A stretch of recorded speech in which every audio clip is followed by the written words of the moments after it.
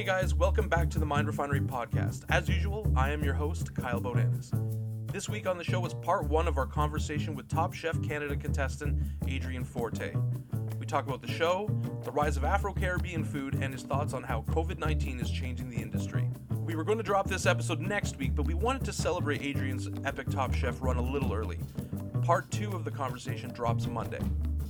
Before we get to the show, a little Mind Refinery news. We're happy to announce Plated Episode 2 from Cairo with Love, featuring Maha's Egyptian Brunch, will be participating in this year's Toronto Web Fest. The festival is virtual this year because of the pandemic and runs from July 10th to the 11th. For more information, stay tuned to the pod and our social media feeds. And now, without further ado, here's the show. All right, guys, we are here with Chef Adrian Forte. Adrian, thank you for being here. Thank you for having me, Carl. It's a pleasure, man. So what have you been up to? How you been keeping amidst all this this global craziness? I've been cooking a lot, actually. Spending a lot of time at home, just hanging out with family, watching Top Chef every week, and just actually something that's really fun that I've been doing is every week when the episode comes out, I recreate the dish that I did on the show, so my family and friends can try it. So it's been super interesting for them to like get that whole experience trying the food that that I made on the show. But when this first had landed, I knew that I wanted to do something. I wanted to help out because I knew like people who are like in a marginalized situation are gonna get hit the hardest. So I actually spent some time helping out at the Regent Park Community Center, cooking food and handing out food to everyone that's just like in need. So I spent most of my time doing that the first couple of weeks when COVID hit. But now I'm just at home because I realized that if I kept doing that, I'm going to put myself at risk and then get myself sick and get everyone else in my household sick. So I kind of had to look at the risk versus the reward. And then I made the decision just to stay home because I didn't think it made sense to get myself sick. And then, actually funny enough, the day after I decided to stay home, I came down with like a light cold, so it freaked me out a bit. Well, it's weird because like you become hypersensitive to any like respiratory situation right now. So like in terms of these organizations, that are helping vulnerable people, how are they doing amidst this whole thing? Oh man, so essentially what ended up happening was a lot of the people who usually work at these places, they rather stay home and just collect syrup because they have families, a lot of them are middle age. It's a lot of like single women that work as like caseworkers or organizers for these organizations. So a lot of people end up taking involuntary layoffs because they just don't want to risk getting themselves or their kids sick. So that's where I came in, or like my other colleagues came in, where we stepped into a role where it wasn't just predominantly cooking, but we're basically not just frontline workers, but we're outreach workers now. We're working with people in low income community housing, and we're handing out meals to them and making sure they're fed. Because when you think about it, these are the people that are going to be affected the most, because not only do they not have the resources or the finances to be able to buy hand sanitizer and stock up on food. So it's like they're like the forgetting people out of this whole situation, right? Like they're not being taken care of. Even beyond that, how have you felt the industry, the culinary industry has dealt with this situation? What are your impressions of it? I feel like it's both good and bad. Like some of my friends who have restaurants, they made the decision to close because they didn't see the benefit of staying open when, your revenue have decreased by like 70%. And then the ones that chose to stay open are doing like curbside pickup or delivery or stuff like that. But even when you do curbside pickup, or even when you do delivery with like some of the larger apps, you're not making that much money because a company like Uber, like the larger companies, they're taking 30%. So 30% off the top. And if you know anything about the food industry, you know that what your bottom line is. Your profit's only 5%, 5 to 10% on a good day. If your food cost is in line, if your labor's in line. So the fact that these companies are taking 30% off the top, like that is, you're not really making money. You're just staying open to stay open at this point. So, I'm kind of conflicted because some of my friends decided to stay open and some just handed the landlord the keys and said, you know what, this is it, because it didn't make sense to continue business, which I kind of agree, right? I've been there before. I've had restaurants that that were successful for a period of time, and then, circumstances change. So yeah, everyone's just adjusting differently, assimilating. Some people have gone to catering route.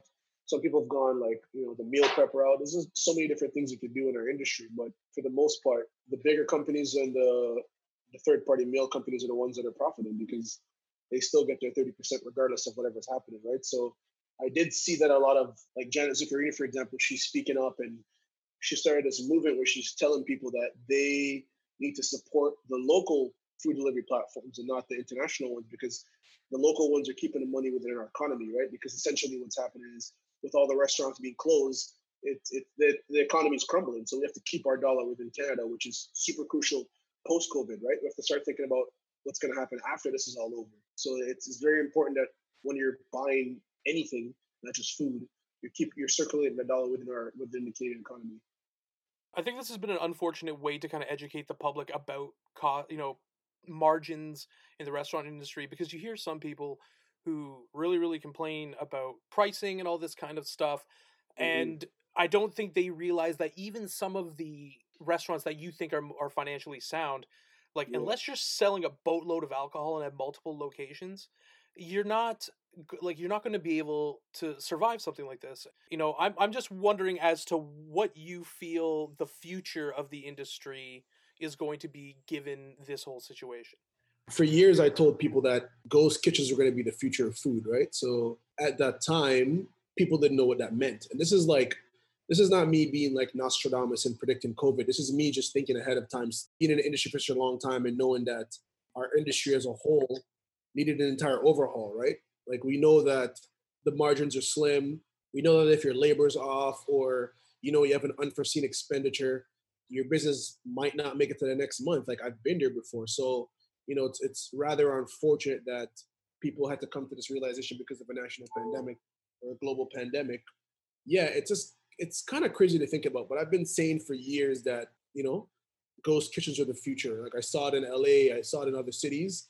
And I even had a ghost kitchen myself as a test. Like, I did an experiment with Uber Eats at the time to see how it would pan out. And I just knew this was always going to be the future. So I think that's what's going to happen.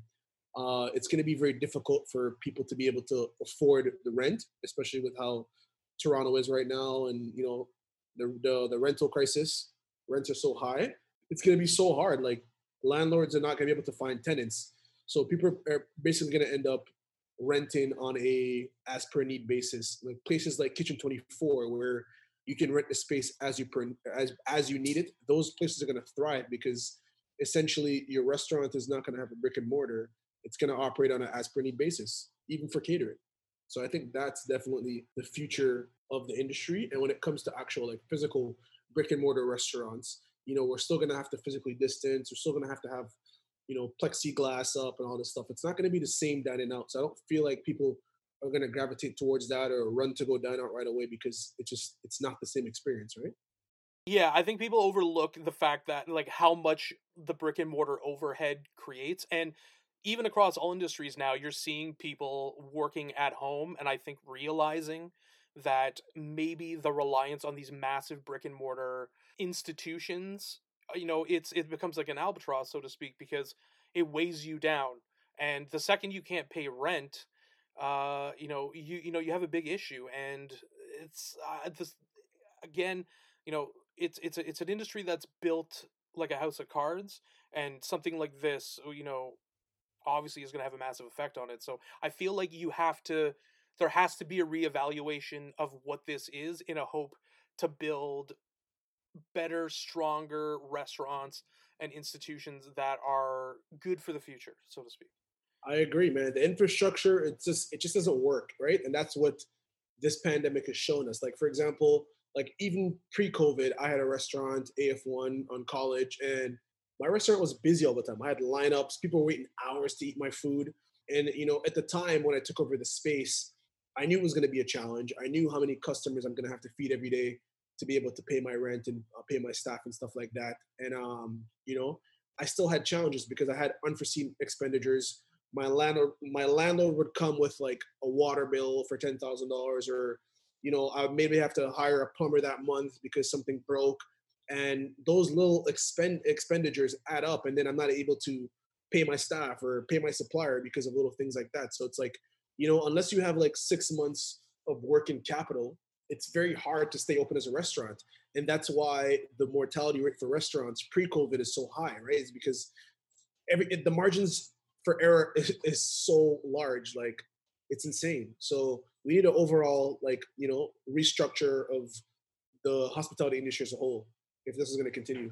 I also think that there is a responsibility of the landlords as well, because obviously businesses are at the mercy of their landlords, and in order to keep business going, it can't just be having your hand out in order for these to survive, to work for the overall economy. I think that maybe if there was some criticism in terms of the way the government handles it, is not supporting this situation. So it's a combination of not really figuring out how to support the situation, along with systemic issues with how the restaurant industry is set up, which is too bad, because there is the restaurants in this city, and I think it's doing the best it ever had been prior to this. It kind of, now we're in like kind of a soul searching situation. Yeah, man, it sucks because pre-COVID, Toronto's food industry was thriving. There were so many like amazing restaurants that were killing it. I was very happy to be a part of the food industry. There were so many like really good chefs. There's so much diversity, a lot of different multi-ethnic foods. It was awesome. And then this happens, and then a lot of those places are not going to survive. You know what I mean? Like a lot of the restaurants that, I've known to grow and love, they're not going to be around anymore because of this whole situation. And we can't really just blame COVID. We have to look at the entire infrastructure and the makeup. And like you said, it's a lot of systematic issues, right? Of the landlords just being heartless. They don't care. They don't care if, you don't have any money, or they don't care about the situation. They just care about their portion of what they need to receive. So it's kind of messed up to think about. But like I've been there. I've experienced it personally where, I've received invoices for random expenditures, and I'm like, man, like, I just paid all my staff. I just paid my suppliers, and now you're looking for me to give you $8,000 for a water bill. Like, you know what I mean? So it's just like, it's crazy to me. Instead of like being a landlord, you have to work together is what I think needs to happen. Like even my dad, for example, he owns like a automotive business, and he was saying to me like, "Yeah, I'm gonna have to close the business because like I can't pay my rent, right? Like, what am I gonna do? Pay my rent and then not be able to pay my mortgage? Like that's just not a thing. Or be able to buy food." And I was speaking to him a couple of days ago, and he's like, he called his landlord and handed him the keys and said, "Here you go, man. Like, good luck." And his landlord's like, no, let's work it out. Like, let's figure something out. You can make up like some sort of payment arrangement, or pay me a portion of what you're paying before, or let's work together. Let's be business partners is what his landlord said, right? So, but that's the kind of attitude that landlords need to have that are involved in the hospitality industry going forward.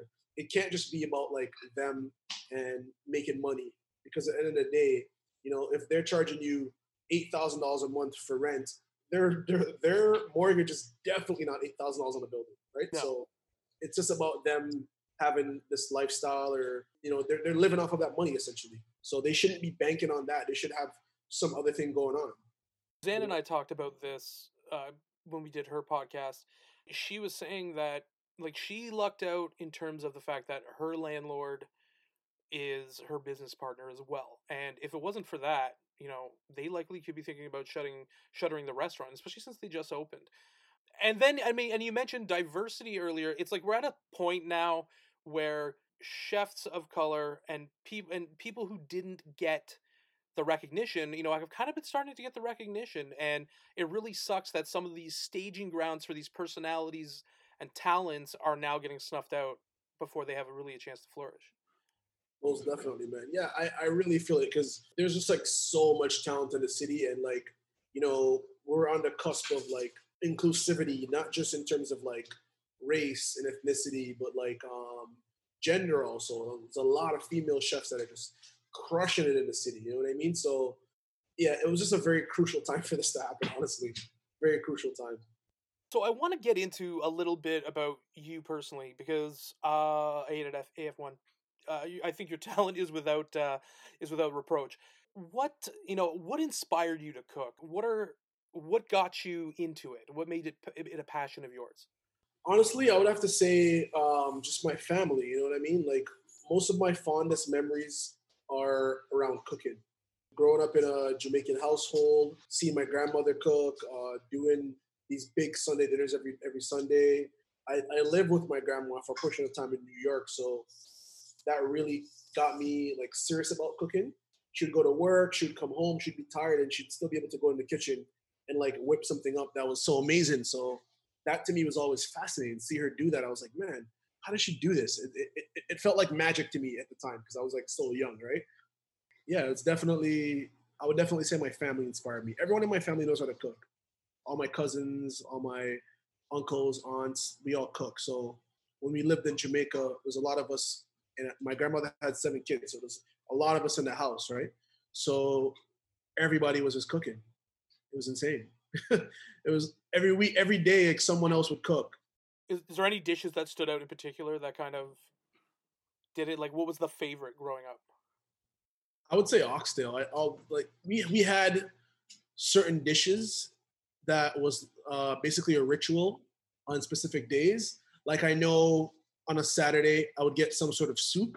That's just how it is in a Jamaican household. Like you can ask anyone who's from a Jamaican background. Saturdays are for soup, so you know for a fact you're gonna get soup on Saturday. It could be anything from a chicken soup or a seafood soup or what have you, or you would get and then Sundays you get a big dinner. So Sundays was always a day where you'd have multiple different proteins. You'd have jerk chicken, you'd have curried goat, you'd have oxtail. But I always look forward to oxtail. That's literally my favorite thing to eat. So yeah, I'd always look forward to Sundays just because I knew there's gonna be multiple different proteins. And I always look forward to the leftovers during the week. I would bring stuff to school with me for lunch. So I always look forward to Sundays. And I always knew that Sunday morning we're gonna either get porridge, which I love, like so many different types of different Caribbean styles of porridges, or you would get ackee and saltfish with like fried plantains, fried dumplings. So I always look forward to that. Sunday was my favorite day of the week, knowing that there's going to be a big dinner and a really, really like delicious breakfast also. So heavily influenced by your Jamaican roots, how did they combine? Like, what did that combine with to put together kind of the base of your culinary philosophy? Like, was there a eureka moment where you were like, I can do this, and I kind of see how I want to express myself through cooking? Man, it's so funny. I spent the early. It's like life. It's just funny how life is. So earlier in my career, I used to work for like a catering company. It was a Caribbean catering company, and when I finished culinary school, that was like the only people who would hire me because I didn't have much experience, right? So I spent time doing that, and then that was in 2009. And during that time, I was like, man, I don't want to cook Caribbean food. Like, I'm not gonna, accomplish all these things that I want to do cooking Caribbean food. I'm not gonna win a James Beard Award, or I'm not gonna open up a Caribbean restaurant and get a Michelin star for it. So I started to gravitate more towards like the classical French training. So I wanted to work at all these different French restaurants and work at gourmet restaurants and do all those things because in my mind, I thought to myself, that's what is going to make me excel as a chef. Little did I know that I was going to end up right back here making the same type of food I grew up eating. Not necessarily elevated, but just like my own interpretation, because I feel like food is an expression of you. So if I make it's like important to your food story and your journey, right? So if I do like a Jamaican pizza, for example, right? Obviously pizza is not native to Jamaica, but I spent some time in New York. I ate a lot of pizza while I was there. So New York obviously holds a special place to me. Pizza is very important to New York culture. So if I make a Jamaican pizza, I'm not saying, hey, this is native to Jamaica or this is Jamaican cuisine. But it is Jamaican cuisine because I'm Jamaican and I grew up eating pizza while I lived in New York. So I'm doing my interpretation of a pizza. And I really feel like food is all like the culinary arts is also like regular art. You know what I mean? Like it's open for interpretation. So you might look at a piece or a painting and you might see leaves, right? And I might see airs. I might see something completely different. So I feel like that's how food is. It's open for interpretation. So when it comes to my culinary philosophy and my cooking style, I do cook predominantly Afro-Caribbean with Afro-Caribbean ingredients. And I do use Afro-Caribbean techniques, but it's influenced by like the world. It's globally influenced, right? So that's how I arrive at these different things that I do. And yeah, I feel like it's very representative like of my upbringing. Like everything always relates back to my food story and how I arrived at a certain dish or how I arrived at a certain recipe. There's always a story behind any dish that I create. I never just make something and be like, here's this. There's always an explanation. I always tell people like, oh, you know how I came up with this? It's because of this story, or or like there's always an explanation. It's never just I make something for the sake of making it. Funny because there's this T.S. Eliot quote that basically amounts to, you have your home and where you start. And when you go out in the world and come back, you kind of arrive at your home and see what it is truly for the first time. So that's what I feel. I see that there's a lot of chefs where their story is, I started here, started with this cooking, then went off. Andrew Pern, his book is actually one of the cookbooks we're going to talk about after. Traditional Yorkshire cooking, and then he decides to go to France and do something completely different, and then Italy, something completely different, but then arrives back at that Northern Yorkshire style cooking, and then is like, I kind of get it for the first time and how I can elevate this. Sorry, continue, yes. Well, that's basically what happened with my cooking career is that, I started off cooking Caribbean food. Well, my love affair with food started with Caribbean food, right? And then I went to culinary school, and then I worked for a Caribbean catering company. And then I took all these other jobs because in my mind, I was like, I'm not going to make it cooking this type of food. And then I went out there and I bust my ass, quote unquote. I started off working with Maple Leaf Sports. I worked at Real Sports. I spent a lot of time there frying chicken wings. I spent 6 months when Maple Leaf Sports first opened up Real Sports at the games. I spent 6 months just seasoning, flouring, marinated, and frying chicken. I spent 6 months doing that. And at the time, when I think about it now, I'm like, man, most people or most of the culinary students that are coming out now, they would have never done that. They would have just, they would have quit because they have this sense of entitlement now when you finish culinary school that you get this amazing job. But at the time, I knew that was preparing me for something greater. Like I knew how to fry chicken essentially, right? You spent so much time doing it. It comes back to one of my favorite books by Michael Gladwell, Outliers, where if you spend 10,000 hours doing something, you become an expert at it, right? So that's always been my philosophy. So when I was doing it, every time I'd have a shift, I would go into work. I told myself, you know what, this might seem like not that big of a task at the moment. You're just flouring chicken, you're just seasoning chicken, you're just frying chicken. Because I didn't even get to actually serve the chicken. I would prep the chicken for the actual cooks because I started off as a prep cook, right? So every day, because Real Sports, they sold like hundreds of pounds of chicken, fried chicken wings every day, right? So I'd go through like 300 to 400 pounds of chicken wings every single day, seasoning, marinating, par frying, flouring, and then, cool them on a cooling rack and then transfer them to the fridge. And then the prep kitchen was downstairs. So I'd have to take an elevator with all this on the speed racks, up and down, from 5 o'clock in the morning to 5 o'clock at night, go home, sleep, wake up, do the whole thing over again. And then those skills were transferable to when I opened up the Dirty Bird because I was doing the same thing. I was selling 300 pounds of chicken every day and I was doing literally the same thing. So, those skills were transferable. So it really prepared me for success in a sense. And all those things that I learned from different restaurants and, doing all the tedious jobs and learning certain skills, it was really an integral part of my journey, right? So you can't skip that. It's super important. I will note that when the Dirty Bird first opened, I lamented the fact that I didn't need another amazing fried chicken place to ruin my health.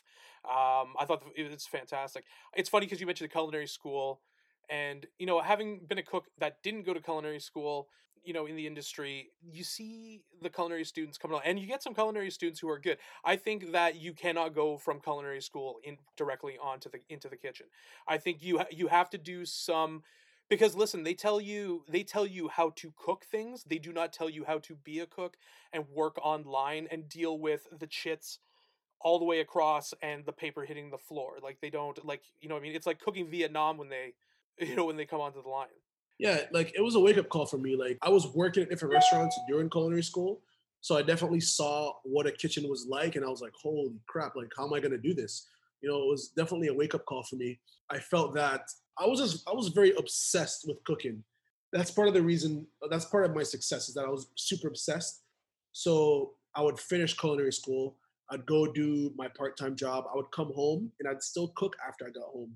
So that just showed you how much dedication or how dedicated I was because for me, this is not just like a career or it's literally a lifestyle. all my friends are chefs or somehow culinary related. Like it's just I'm obsessed with the industry. That's just it's part of who I am, right? You It's mentioned like in my Yeah, you mentioned also that you didn't feel that you could achieve the heights you wanted at the time cooking just Jamaican food. Do you think that there's any change to that happening, or do you think that that is like kind of an indictment of, critical perception of cooking, that certain foods are excluded, sorry. oh no. There's definitely been a change since then. So over the last 10 years, especially in Toronto, I would say, people have been more open and more accepting of other cultures. There's always been Caribbean restaurants in the city. There's always been Caribbean restaurants in any major city, right?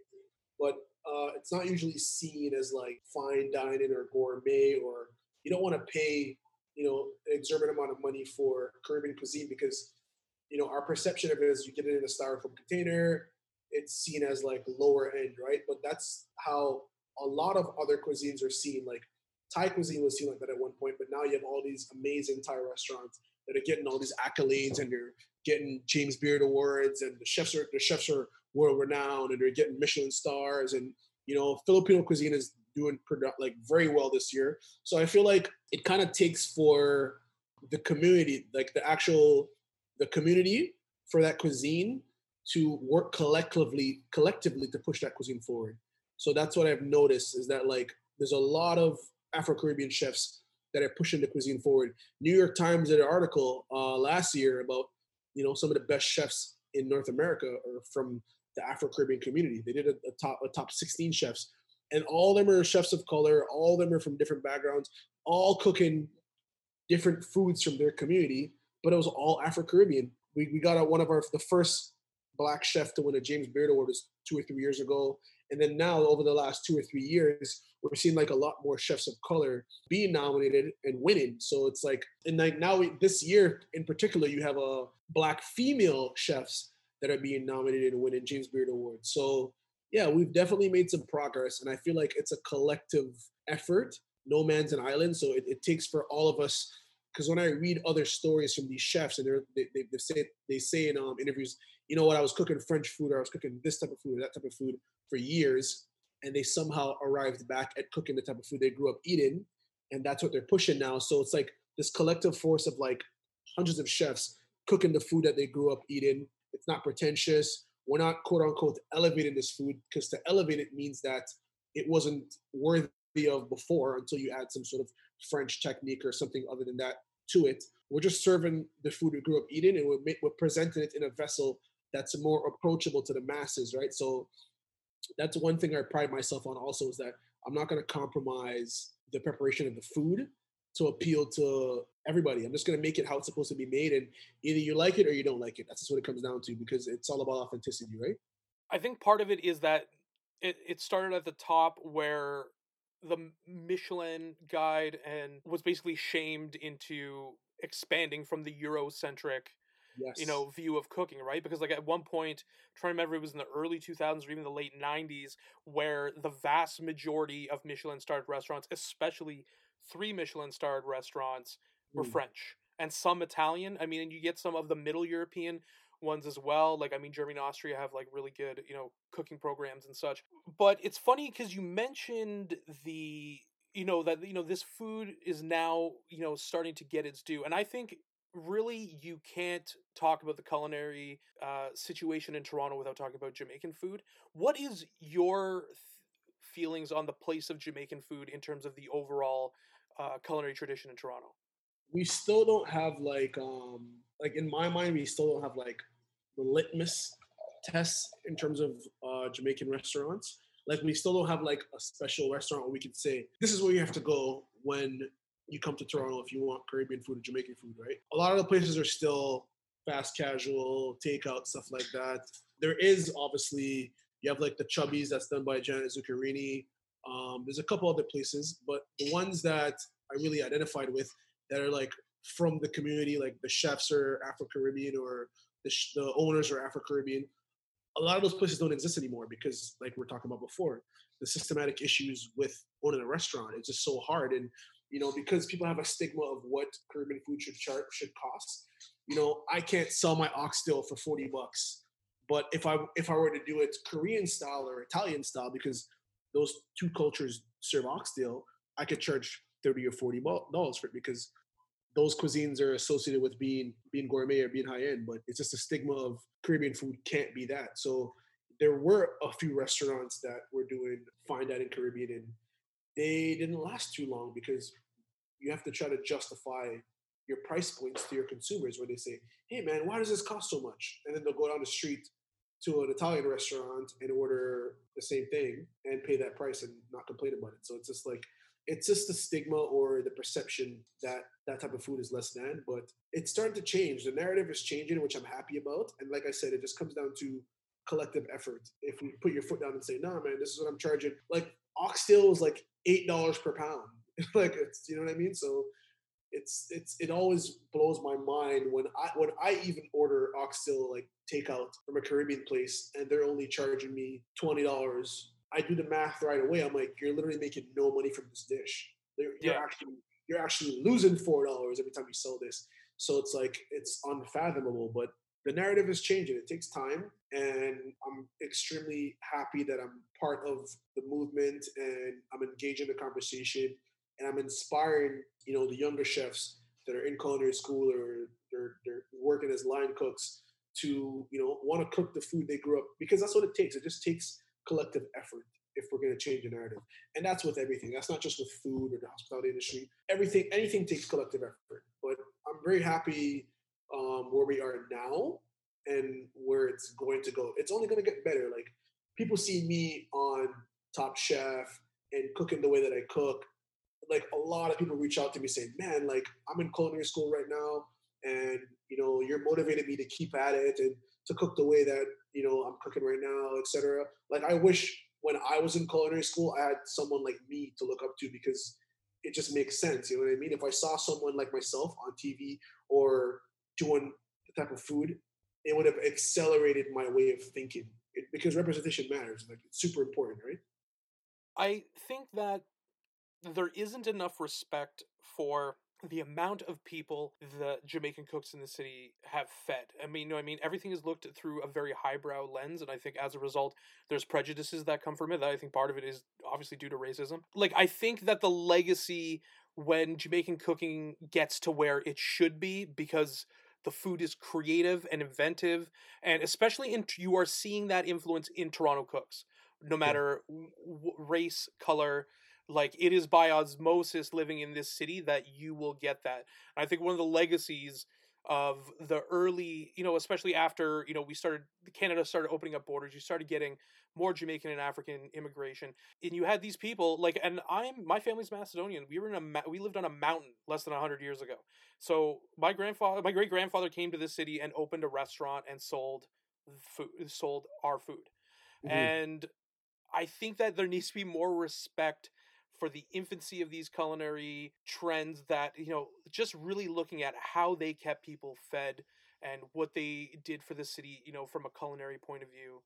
Like, I really think that it needs to, be respected. Well, just to put things in perspective, like 416 Snack Bar, for example, love that place. That's like, me and my girlfriend call it Old Reliable, because we go there all the time. And they had like Caribbean doubles on their menu. They had a whole jerk fish on their menu. So that just shows you the influence that, Caribbean cuisine has on the industry, right?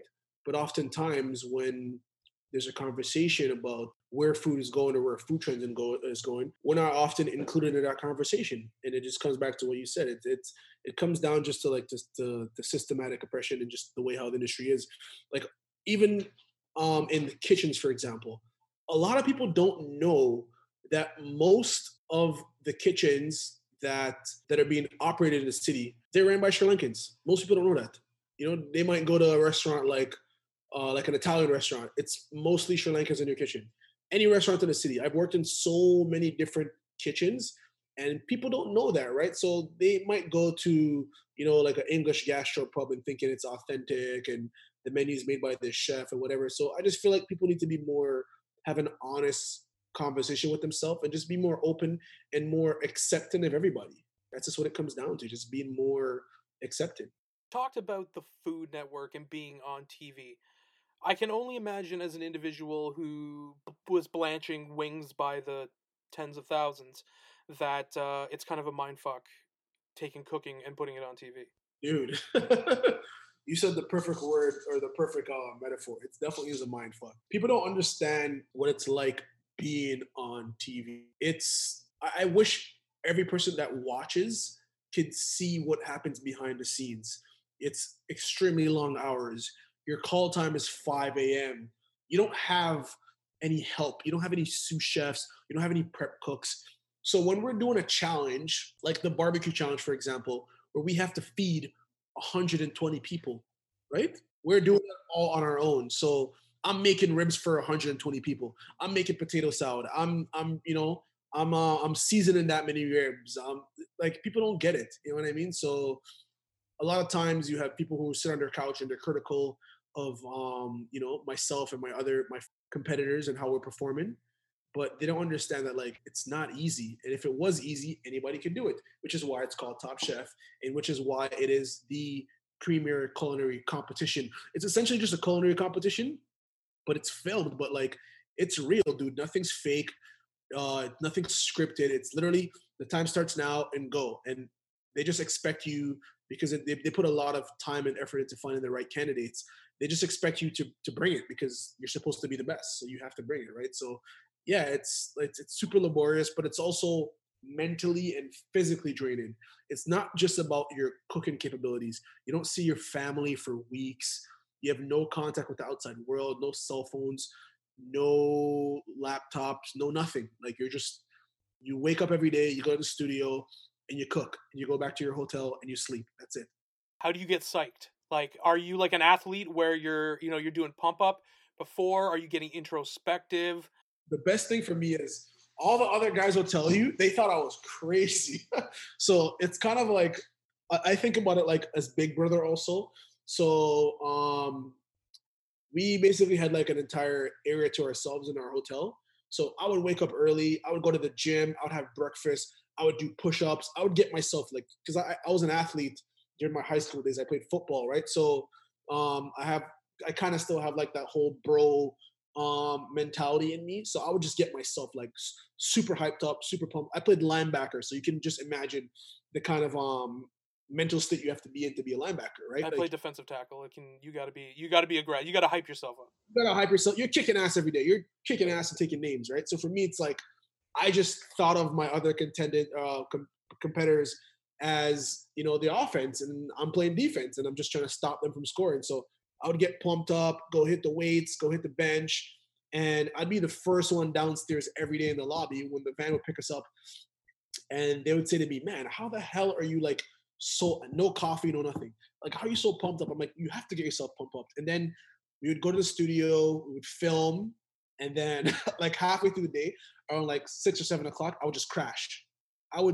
They have so many photos of me sleeping like in different places. Me sleeping outside, me sleeping on a bench, me sleeping in the green room, me sleeping on a prep table. Like whenever they told us like, "Oh, you guys have like half an hour before you got to head back to the kitchen, or if you have to prep," I would just pass out right there and then. So my other contenders have a lot of photos of me just sleeping. I was known as like, and I told them like that was my strategy going in, just to get sleep wherever I can, right? Oh my God, you got to stay in any cooking situation. I think the problem with cooking, and restaurant culture is that you're go, and like the self-care is always tossed to the side. But then also now it's playing out on television. It's really interesting. Like I don't know how, like I think of me when I was a cook, and I think of the more ingrained degenerate qualities of cooks that are inevitable from male, female, black, white. Oh yeah. Yeah, you know what I mean? Like, are you able to run out and start chain smoking right away after you finish? Like, I just remember like dusting 200 covers and then, No, after you cook, you just get whisked away to the green room. We stay in there until they tell us we can leave. It's very structured. It's very organized. It's very structured. They keep everything from us. We don't know anything. So like as I'm watching the show, I'm finding out things. I'm seeing the way how my food was received. I'm getting feedback. Like I'm finding out everything when you guys are finding out, right? So we cook, unless you go to the judges table, obviously, and then you get some feedback there. But for the most part, we're kept out of the dark, man. It's just the nature of the show.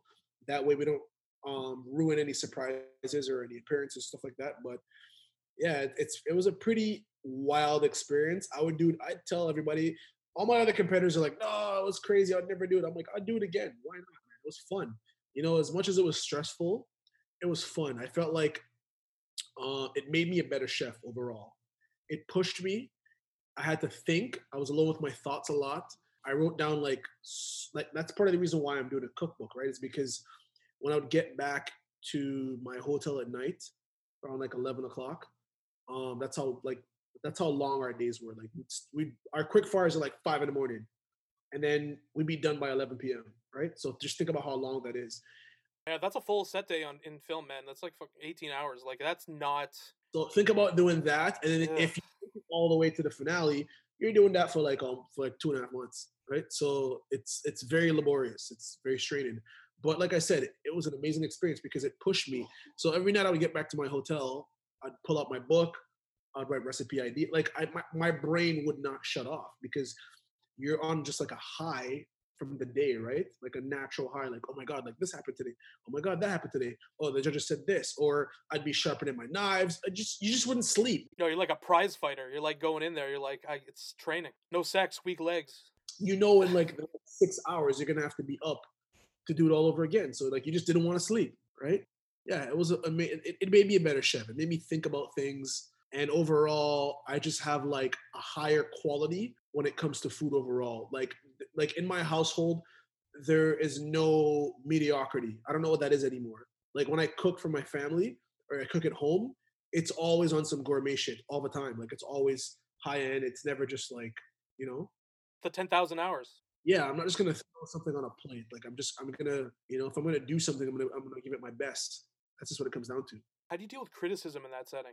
You know what, man? I spent a lot of time taking shit from a lot of shitty chefs. So it was nothing for me. I spent a lot of time getting yelled at, barked at for making mistakes until I was in a corporate setting. When I worked for MLSE, it was different because you have a union and all that other stuff. So the chefs couldn't. They had to nurture you. You know what I mean? They couldn't talk to you the way they wanted to. So it's a very different environment. But when I worked at other like smaller scale operations, I spent a lot of time getting yelled at, told I was a piece of shit, I'm an idiot.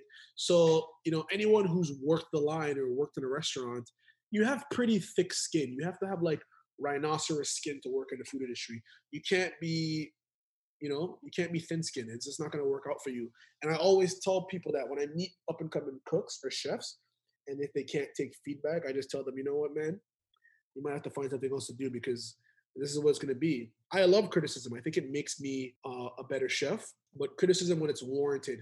Like if someone tells me something that I already know, like if I made a dish and I accidentally oversalted the dish, and I know I oversalted the dish, and I tell you beforehand, yeah, I think I might have put too much salt, and then you say to me, yeah, this is very salty. Like, yeah, I just told you that. It's Yeah. I mean?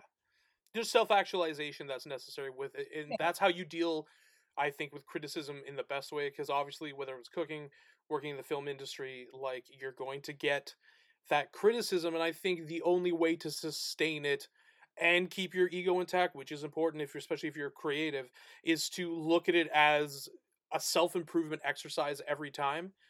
Definitely. Yeah. You said the perfect thing right there. You need to keep your ego intact because negative criticism wears you down, and what it actually ends up doing is it just makes you perform worse. So it does something to your self-worth, and the next dish is not going to be as good, right? So I always tell myself you're only as good as your last dish. So I make sure everything that I cook, that's why my mentality is the way it is. Like I'm always trying to make sure that whatever I put out, whether it's at home or for an event or for a client, it's great because like, especially for someone who's never had your food, that's how they're going to view you. Like, oh, this guy sucks. This meal was terrible, right? They're not going to give you the opportunity to cook for them again. You know what I mean? They're just going to say this sucks, and that's it. And then they'll never come back. And I actually had a colleague of mine told me that. He's like, hey man, I came to AF1 once, and it was so hyped up, and all my friends told me it was amazing and the food was great, and then I came and had the food and it was terrible. He's like, I knew it couldn't have been you in the kitchen making this food because I see the stuff that you post on social media. I've had your food before. and I knew it had to be like, you know, like the underlings or the cooks that are making this food, or maybe someone had a bad day. And yeah, in my mind, I didn't want to come back because, you know, that was his first impression. So I always think about those things. It's like, you never get to redo your first impression. That's just, my grandma used to always say, first impression is your last impression. All right, guys, thanks for listening. Just a reminder, if you like this podcast and want to keep hearing it, subscribe and give us a 5-star review. And if you're not already subscribing to our YouTube channel or following us on social media, get on it. You will not regret it.